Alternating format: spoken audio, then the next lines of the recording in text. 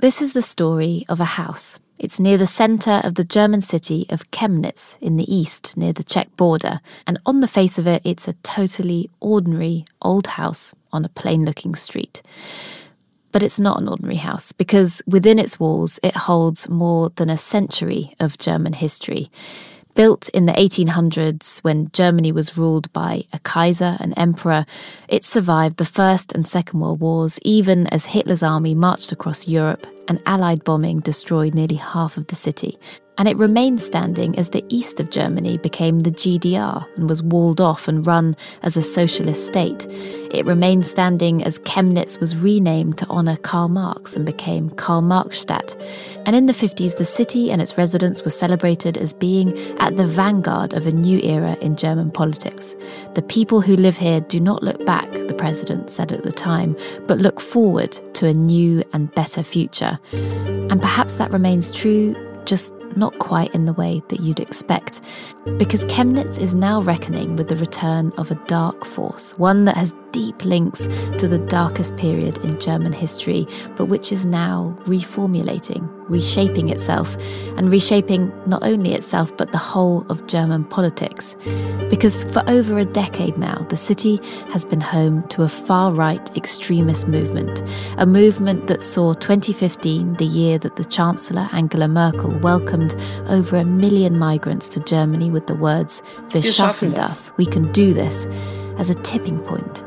Because from this derelict old house, a group of neo-Nazis are organising. In 2018, 8,000 supporters gathered here and marched on the city. And as elections loom in September, the residents of this house could be the torchbearers of a newly popular and newly powerful far-right movement in Germany. So the question is, what should be done with them and what should be done with this house? I'm Basia Cummings, and you're listening to the Slow Newscast. With reporter Sean Williams, I'm going to tell you the story of the Nazis next door.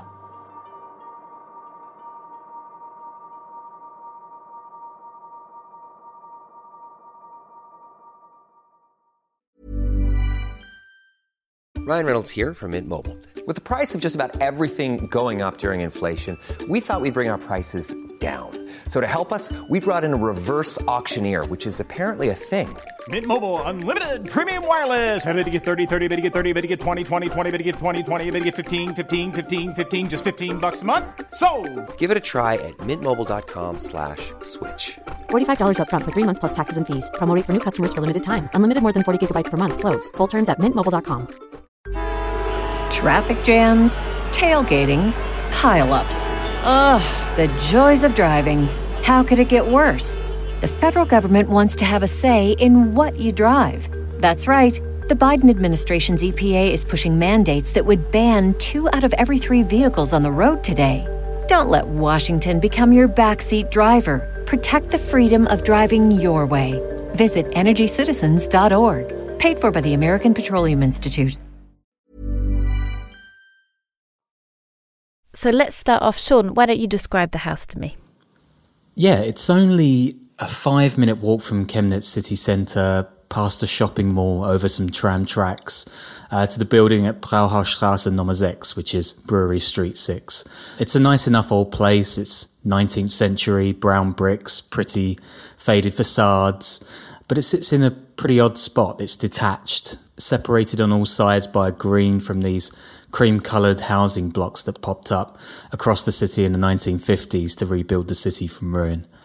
Those balconies now look onto the house. They're like box seats at a theatre, but they can't see much. Its windows are mirrored and shut, and there's barely any noise. The Chinese call places like this nail houses, homes whose owners refuse to make way for the new and wind up alone, sticking out awkwardly like a stray nail. I went there on a hot, sticky afternoon, and the only sound was kids playing football nearby. Some folks were smoking cigarettes on their balconies, and they were staring at me as I walked up to the house, pressed the button marked lawyer, and I got buzzed into one of the country's most controversial homes. Der Journalist? Okay.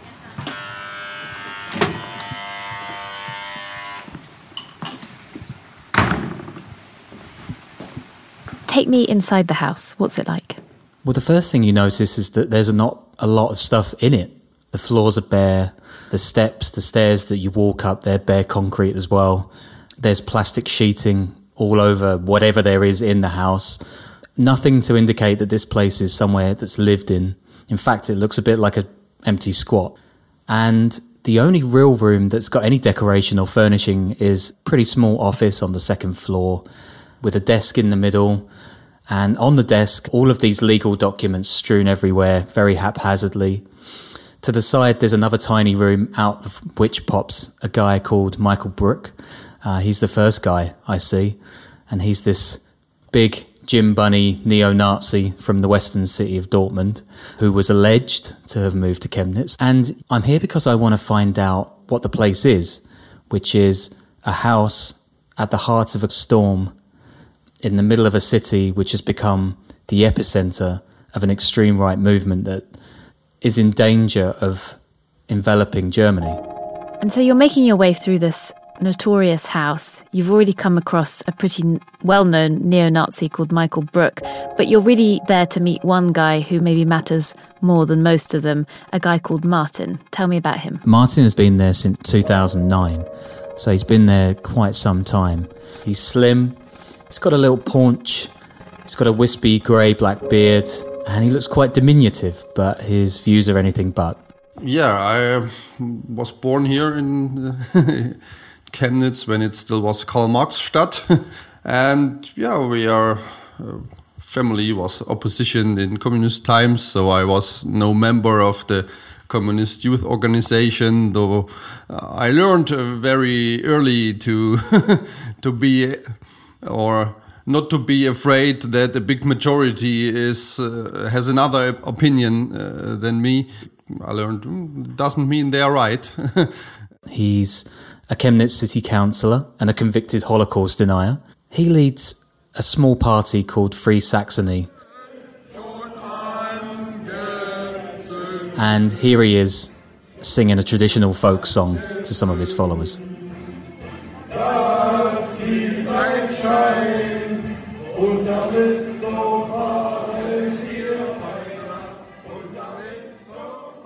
Some people see Martin as a bulwark against what they feel is a government that doesn't listen to them, that is imposing things on them. Other people see him as something far more sinister, and many people just outright call him a neo-Nazi. But that isn't quite how he sees himself. It's, for me personally, not such a big problem. As far as I know, that's not true. I think as one who says we need less police, and I think even that Saxony should depart a bit from Germany. I would have been imprisoned as the first in Nazi Germany, so it's a joke to call me a Nazi. But yeah, that's the discussing culture in Germany that has died. If someone has a critics on the situation, okay, maybe you should discuss with him, but if you don't want to discuss, you just say, oh, he's a Nazi. So discussing is over. What goes on behind the house's doors is still a bit of a mystery. Martin definitely runs his lawyer's office out of there. He's tried to turn it into a clubhouse, a bar, but he's been fought through the courts by people on the left wing who've managed to convince city authorities that they shouldn't allow him to get an alcohol license, for example, and other things like that. It's definitely true that they've also attacked the house with paint, graffiti, they've smashed the windows, they've protested loudly outside. So at the moment, maybe one of the reasons why it does look so bare bones and it does look so squat-like is that actually there's been a big fight over what it can be. It's definitely true that far-right figures are coming and going through the house. I saw this guy, Michael Bruck, who was sort of alleged to be in Chemnitz, and he was the first guy I saw. So it's pretty clear that this house has become an epicenter for extreme right politics in the city. But it's not the only Nazi house in Chemnitz. I actually took a drive round with a guy called Johannes, who's a local journalist who tracks the far right. Johannes isn't his real name, by the way. He hides it to protect his safety. Very cool. one of the houses that we visited on our tour was a regular pre-war building, similar to the one at Brauhausstrasse. And from the outset, you'd never know that this place was the home of a pretty feared right-wing biker gang. But take a little look around and it becomes a little clearer. So we popped our heads around the back garden, and there's a plywood clubhouse made out of, just bits of wood and pretty prefab stuff. Then on the post box, there's a sign saying Germania, which was Hitler's name for his post-war German racial utopia. So Germania being, well, a sort of ultra-nationalist phrase, right? Because of it was like what Hitler wanted to build in Germany or something. Yeah, I think it's used for many... And then across the street is a car with the number 88 in the back window, which neo-Nazis used as HH or Heil Hitler. So there might not be swastikas hanging in banners from the windows, but it's there, and it's very real. And signs like this are all over the city. So how does a man like Martin, a city councillor, end up in this derelict, squat-like house in the middle of Chemnitz? What is it about this place? Well, to understand that question fully, you need to go all the way back to the times of the German Democratic Republic, or East Germany, the communist state that broke off after the Second World War. And during that time, for almost half a century, there was no free speech. Political dissent was squashed. And that lasted all the way up until the end of the 1980s, when protesters gathered outside the government's office in the main square of Chemnitz.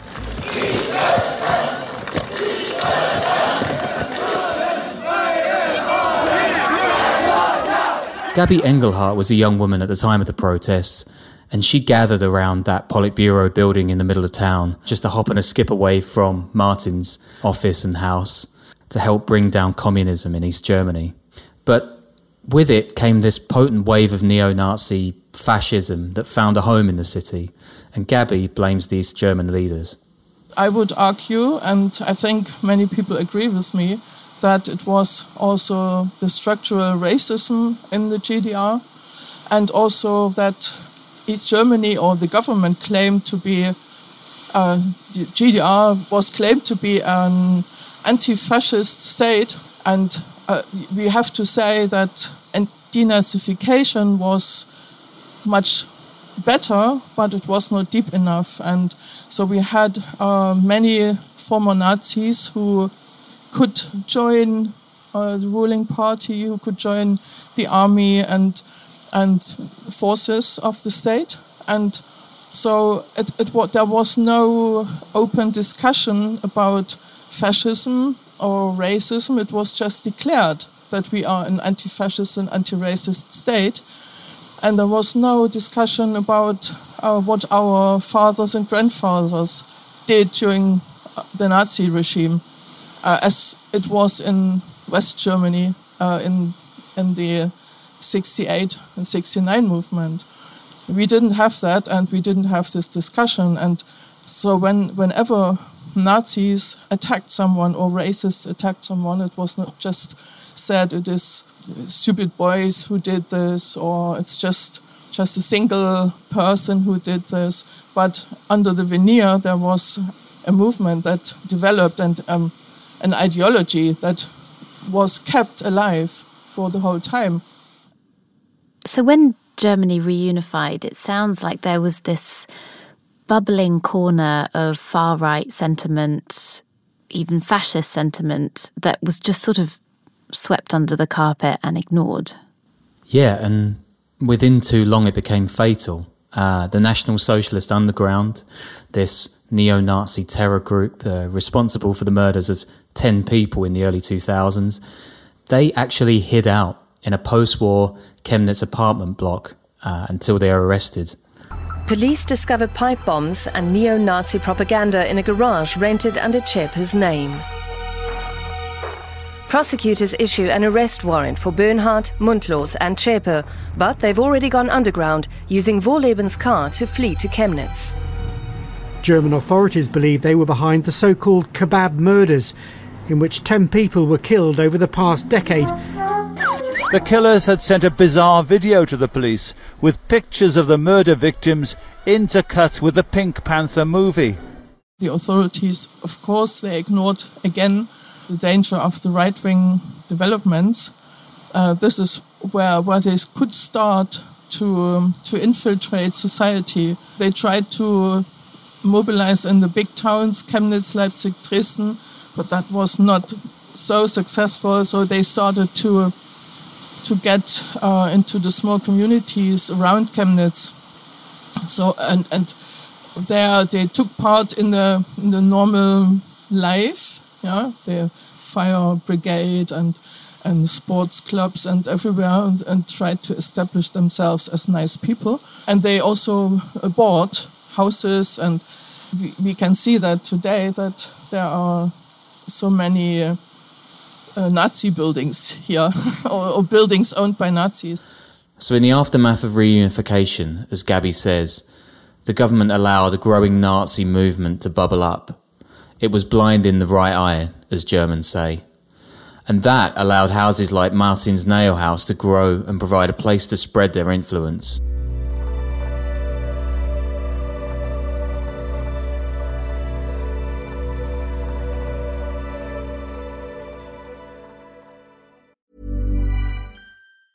Hey, I'm Ryan Reynolds. Recently, I asked Mint Mobile's legal team if big wireless companies are allowed to raise prices due to inflation. They said yes. And then when I asked if raising prices technically violates those onerous 2-year contracts, they said, "What the f*** are you talking about, you insane Hollywood ass?" So to recap, we're cutting the price of Mint Unlimited from $30 a month to just $15 a month. Give it a try at mintmobile.com/switch. $45 up front for 3 months plus taxes and fees. Promo rate for new customers for limited time. Unlimited more than 40 gigabytes per month. Slows full terms at mintmobile.com. Many of us have those stubborn pounds that seem impossible to lose, no matter how good we eat or how hard we work out. My solution is PlushCare. PlushCare is a leading telehealth provider with doctors who are there for you day and night to partner with you in your weight loss journey. They can prescribe FDA-approved weight loss medications like Wegovy and Zepbound for those who qualify. Plus, they accept most insurance plans. To get started, visit plushcare.com/weightloss. That's plushcare.com/weightloss. Hi, I'm Gemma Ware, host of the Conversation Weekly podcast. Each week I get to speak to some of the smartest people in the world as they connect their new research to the biggest news and issues of today. You'll get a bit of everything, from how women are changing North Korea, to the emerging science of interoception, our sixth sense, to the importance of intellectual humility. Follow The Conversation Weekly for new episodes every Thursday and read more stories direct from academic experts every day on theconversation.com. So you've painted this pretty remarkable picture of this derelict old building standing alone, the past and the present almost physically facing off against each other. So what is it that Martin is fighting against, and how much power does he wield? Well, what he's been fighting against has changed over the years. Yeah, then was the change, the peaceful revolution, how is it called, in 89, and it was a big political awakening for me, and I was very excited, and we thought, oh, that's the thing we ever wanted, and then after some years we noticed, oh no, maybe it's not. He began shifting his views when Germany got the euro, and then again when the migrants arrived in 2015. He thought these things were undemocratic, something he shares with right-wing populists across Europe, including the Alternative for Germany, the AfD, which is a major political force in the city and all over Germany. After 2015, there was a backlash from the German right wing, and no more so was there a backlash than in Chemnitz. And among those people, Martin was one of the most active in decrying Angela Merkel's open doors policy. Yeah, for example, it's one of the differences with AfD. They say we should close the frontiers and control. We say no, we don't need to close. I don't want closed frontiers, because I had closed frontiers when I lived in GDR. I couldn't go anywhere except of Czech Republic. So we were prisoners in this country. I don't want this again, not in this direction, not in this direction. We say, okay, just give people who come here, they could have a shelter and they could have some meal. If they really refugees, they will be glad about. But if they came for adventure or for getting money for doing nothing, they will very quickly understand that they are wrong here. And I think that will solve the problems and not closed frontiers. In your opinion, then, so the majority of people who came here a few years ago, they came here for economic reasons? Yes, of course. Even from Syria, Afghanistan? Yes, because it's very wide, very far away from Afghanistan here. The most refugees, for example, from Afghanistan, they go to Pakistan, they go to Iran, and they even find jobs in Iran. So if you just want to save your life, there's no reason for the big journey from Afghanistan up to Germany. I think I would understand if there would be a big problem in Poland. Don't know what. Of course, they would come here because it's a neighboring country. But it's no reason to come from Afghanistan to Germany. To use the Chechen comparison then, why don't they go to Georgia or Armenia or Iraq? Yeah, of course, there's the same reasons, of course. But the difference is, here in Chemnitz, I have to say it clearly, it's just for Chemnitz that they behave very good because they have very patriarchal structure. So that suppression of this racism bubbling beneath the surface that's gone on through communism throughout the 90s and the early 2000s, it erupted, and at the heart of it was Martin Kollmann.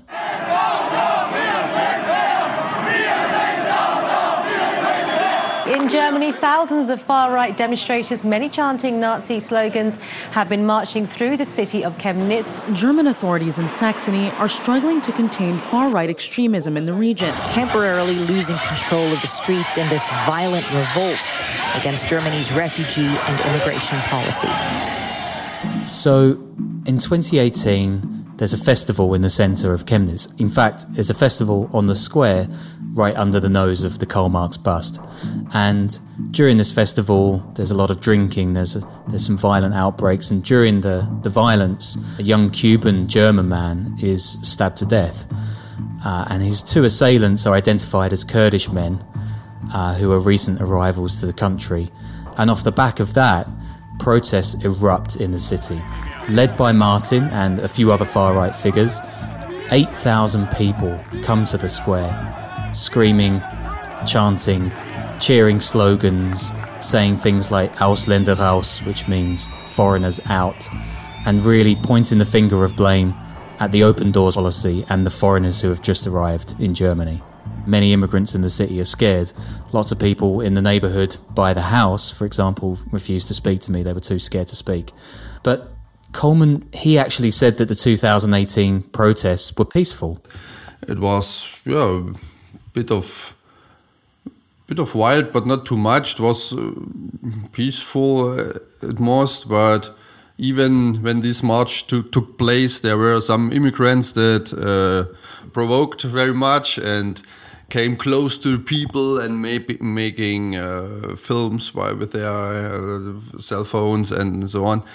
And then it was one situation that became known as the Chemnitz People Hunt, or I don't know.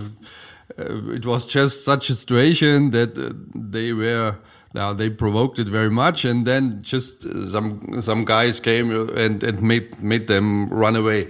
That was all. And one took a video of this, and it was shown worldwide. Oh, in Chemnitz, immigrants are hunted through the city, but that was actually not. That was really happened. But that some immigrants had to run for some short distance, that was a bad thing. And Nazi riots. Wow. And here he's actually hopping on the comments of the former head of domestic intelligence in Germany, a guy called Hans-Georg Maaßen, who said he thought phone footage of right-wing violence was faked without any evidence to back that claim. Maaßen got demoted soon after. Of course, to folks like Martin, that was free speech being muzzled all over again. Maaßen has been in the news this week, by the way, rallying against so-called globalists, so his political views are pretty clear. But this gets to the heart of why we're telling the story of this house, doesn't it? it's a question of why are these places, these assembly points for the far right, where arguably protests that tip into violence are being organised, why are they allowed to stay open? Well, there's a couple of answers to that. One would be that Germany has an extremely zealous view of free speech, apart from Holocaust denial, which Martin has been convicted of. Germany is a country that's lived through the Gestapo and the Stasi, the East German secret police. And free speech has always been curtailed in those times. And you could argue that democracy in East Germany especially is an extremely new experiment.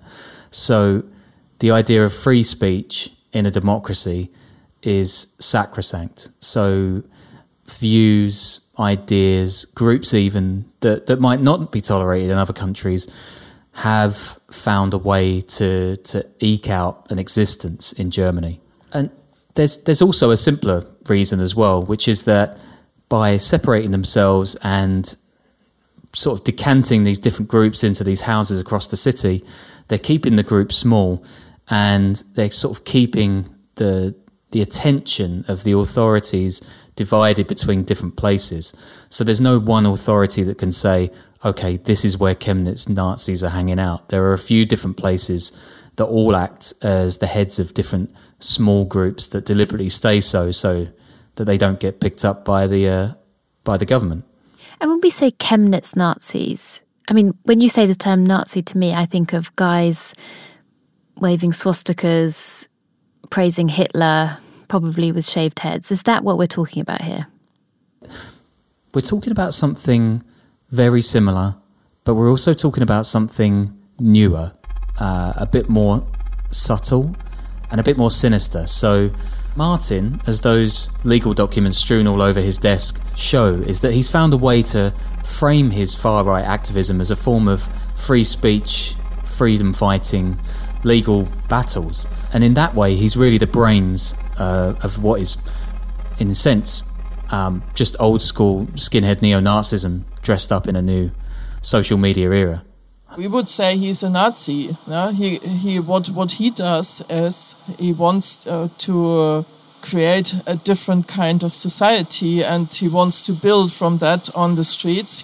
What he does is he uses racism and the nationalism and chauvinism to divide society, and he tries to establish forces in the street. And this is what they now do. They call themselves anti-fascists, and they call us as fascists. He's an anti-Semite, and he also defends, as a lawyer, Holocaust denier, and he is, yes, I would say that. He's a Nazi, a neo-Nazi.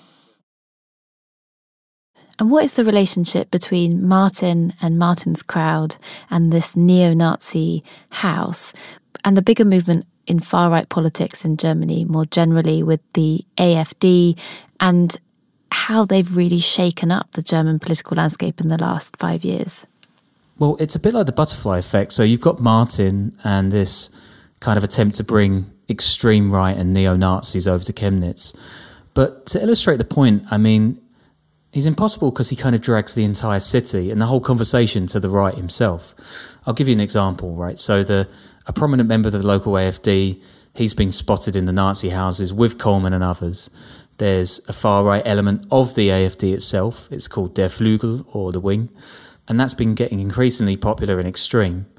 In some rare cases, the AfD has now gone into co-rule with the CDU, which is Angela Merkel's centre-right party and Germany's biggest in parts of Germany. And now, to bring it all back round, who's running for the CDU? Hans-Georg Maaßen, who's the same intelligence guy who said Martin's followers weren't chasing migrants in 2018 after all.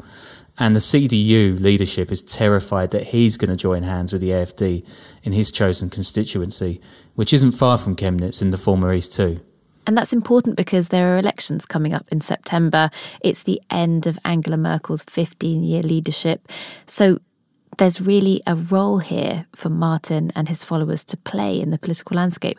How successful do you think they're going to be? Well, the AfD's popularity has shrunk a little since its height in 2019. It really just hasn't been able to back up its policies on immigration with anything else. But it's still likely to do well in Saxony, and especially in Chemnitz, where actually over a fifth of the city voted for it before. So to some people, Martin might seem like a small-time rabble-rouser, a fringe character. But what he really represents is a really important shifting of the political debate in Germany and a widening of the chasm between the political extremes. So the CDU, the SPD, centre-right and centre-left respectively, they seem to be losing a bit of power. We could have a Green Chancellor at the next election. We could have an increasing power of the AfD. Either way, the far right is having a bit of a renaissance in the country, and people like Martin and cities like Chemnitz are going to become the battlegrounds in a changing and newer German political landscape in the near future. There's a feeling about Germany, I think in Britain and other countries around the world, that it's stable, that it's centric, that it's straight down the line, and that it's governed by rules. But that's not the case, and history doesn't bear this out. It's lurched from left to right to violence, from autocracy to dictatorship to emperors throughout its entire recent history. I travelled to Chemnitz in the first place to find out more about this house and its importance in the city, and who this guy was that was holed away in this small office in the middle of it. In many ways, the story isn't about Martin Kollmann at all. It's about the house. This house that Martin has made an epicentre of Chemnitz's far right. It's a talisman of the extremism that's actually baked into German history. It's survived emperors, it's seen the hopes of the Weimar Republic crumble, and the death and destruction of Hitler's rule. A communist utopia emerged then died around it, and neo-fascists now call it home. At each turn, extremism went unconfronted, without dialogue, spreading behind closed doors just like the ones I visited all over Chemnitz. These now houses are nothing new, and if Germany can't confront them, it may be doomed to repeat the failures of its past. And the house will likely be standing when that happens. Sean, thank you so much.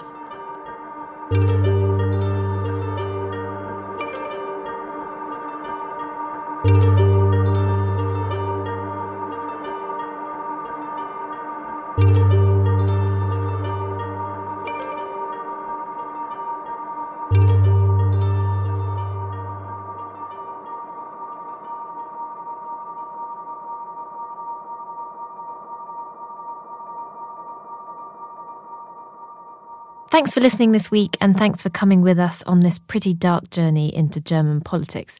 This episode was reported by Sean Williams and produced by Matt Russell, and original music and sound design was by Tim Clay.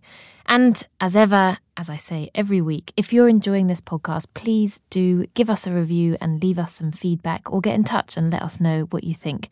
And there's also something else that you can do if you find what we do interesting. The newsroom where I work, which is called Tortoise, is a membership organisation, and that means that you can join us and get more involved in our stories and our ideas. And crucially, you can listen to our podcast totally ad-free. Just go to tortoisemedia.com/friend, and for a half-price discount, just use my code BASHA50. That's spelt BASIA 50. Thank you, and we'll see you next week. When you need mealtime inspiration, it's worth shopping Kroger, where you'll find over 30,000 mouth-watering choices that excite your inner foodie. And no matter what tasty choice you make, you'll enjoy our everyday low prices, plus extra ways to save, like digital coupons worth over $600 each week. You can also save up to $1 off per gallon at the pump with fuel points. More savings and more inspiring flavors make shopping Kroger worth it every time. Kroger, fresh for everyone. Fuel restrictions apply. Traffic jams, tailgating, pile-ups. Ugh, the joys of driving. How could it get worse? The federal government wants to have a say in what you drive. That's right. The Biden administration's EPA is pushing mandates that would ban 2 out of every 3 vehicles on the road today. Don't let Washington become your backseat driver. Protect the freedom of driving your way. Visit EnergyCitizens.org. Paid for by the American Petroleum Institute. Hi, I'm Gemma Ware, host of the Conversation Weekly podcast.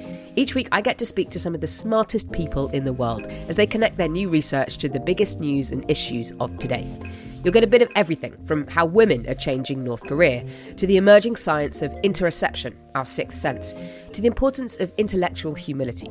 Follow The Conversation Weekly for new episodes every Thursday and read more stories direct from academic experts every day on theconversation.com.